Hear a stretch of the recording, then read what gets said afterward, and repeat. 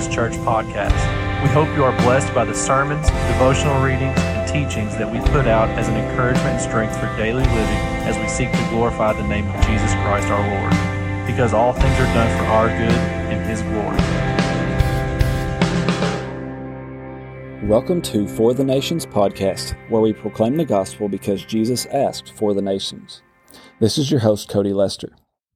On this episode, I speak with a lady who has been in addiction recovery. At the start of the conversation, she seemed uncomfortable with my line of questioning about spiritual things, and she asked me about my motives. Since we are Christians with a mission and should have nothing to hide, I told her my motives were for her to know the truth. As the dialogue progressed, it became apparent that she wasn't all that interested in the conversation, so I asked her if I could simply tell her the gospel and leave it at that. She allowed me to and even thanked me afterward.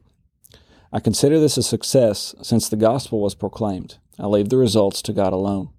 May God receive all the glory for my conversation with this lady.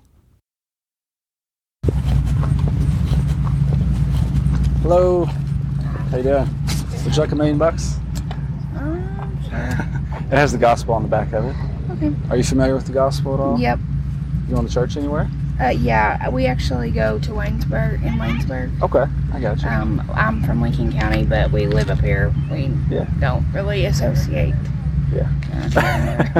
I understand. So you're just up here passing through, or what? No, we live up here. But okay. I bring the kids to the park. But other than that, all of our family and our church, and we go to the grocery store in Lincoln County. So I don't really know anybody up here. I got you. Well, my name's Cody. So nice to meet you know one person here. So what's your church called? Double Springs Baptist Church. Okay, Baptist Church. So what do they teach you, like how to get to heaven?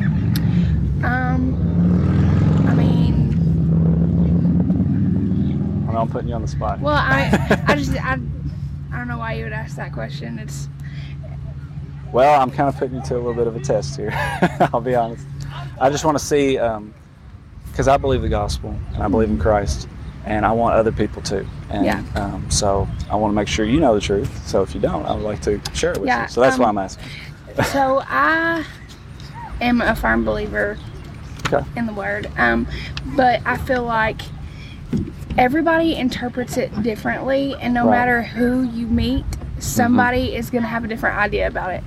So my idea about it might be different than yours. It's definitely different than my grandmother's. So it's just, I feel like while I go to church and I read my Bible and I do my daily devotions and I, whatever, my relationship with God is the one that I, worry about mainly. And I encourage, just like anybody, you encourage others, but I don't think that I go up to them and say, what do you believe? I want to make sure it's right. You know what I mean? Right. I'm not saying you're wrong in any way for doing that. I just, that's not my approach. Okay. Well, Romans 10, would you agree the scripture is the standard for our faith? Mm-hmm. We should follow the Bible. It says that faith comes through hearing, and hearing through the Word of God, and people only hear it if somebody's sent to tell them. Yeah. So has to be some way, some mechanism of sharing the truth. Yeah. And it's through the mouth. Well, actually, I am in addiction recovery, and so I work with others in recovery. And so, it goes hand in hand. A lot of people in recovery are, trying to get back their, so that is something that we talk about a lot, but we leave up to them how they want to interpret it. So we share the word, talk about it. So you're not recovering, you just work in addiction recovery? I am in recovery. Or you are recovering? Yeah. Okay, I'm sorry, I was trying to understand. Yeah, but I also am 3 years into a degree to work in recovery. Yeah. Okay. I got you. Well, I'll tell you what, I would just like to present to you the way I understand the gospel to be, and you can take it or leave it. Is that okay? Yeah, that's fine. So the scripture says that we're all sinners. We've all fallen short of God's glory. He gave us His 10 Commandments to show us that we're not good enough, that we need Christ. Yeah. It says you shall not lie. I don't know how many lies you've told, but I know I've told a lot of lies in my life. Yeah, I've done. You shall not steal. I assume if you were an addict, maybe you may have stolen at some point in order to feed that addiction. Another one says you shall not commit adultery. Now, don't even really have to go into too much detail there, because Jesus said if you so much as look at a person with lustful intent in your heart, you've committed adultery in your heart. By that standard, we all fall short. Another one is you shall not murder. And on that command, Jesus said if you hated somebody in your heart, you've murdered them in your heart. And so he gives us his 10 commands to show us how sinful we really are, so how fallen we really are. And that's a problem, because we're going to be guilty before a supremely holy God, and we deserve hell. And so he sent his son Jesus because of his grace and his mercy and his loving kindness. He sent his son Jesus to come in the flesh, live that perfect life we could never live. And then on the cross, he was taking the punishment we rightly deserve on himself, in his body on the tree. And so in repentance and faith, we get Jesus' righteousness, that perfect life he lived, credited to us, and the punishment we deserve was placed upon him. And obviously 3 days later, God raised him from the dead, and he will be the standard by which God judges the entire earth, by his perfect life. So the scripture commands us to repent if we would get that transaction. That's to turn away from our sins, turn away from lying, stealing, lusting, murdering people in our hearts, turn away from whatever addictions are mastering over us, and to turn to Jesus. And then God promises to grant us eternal life.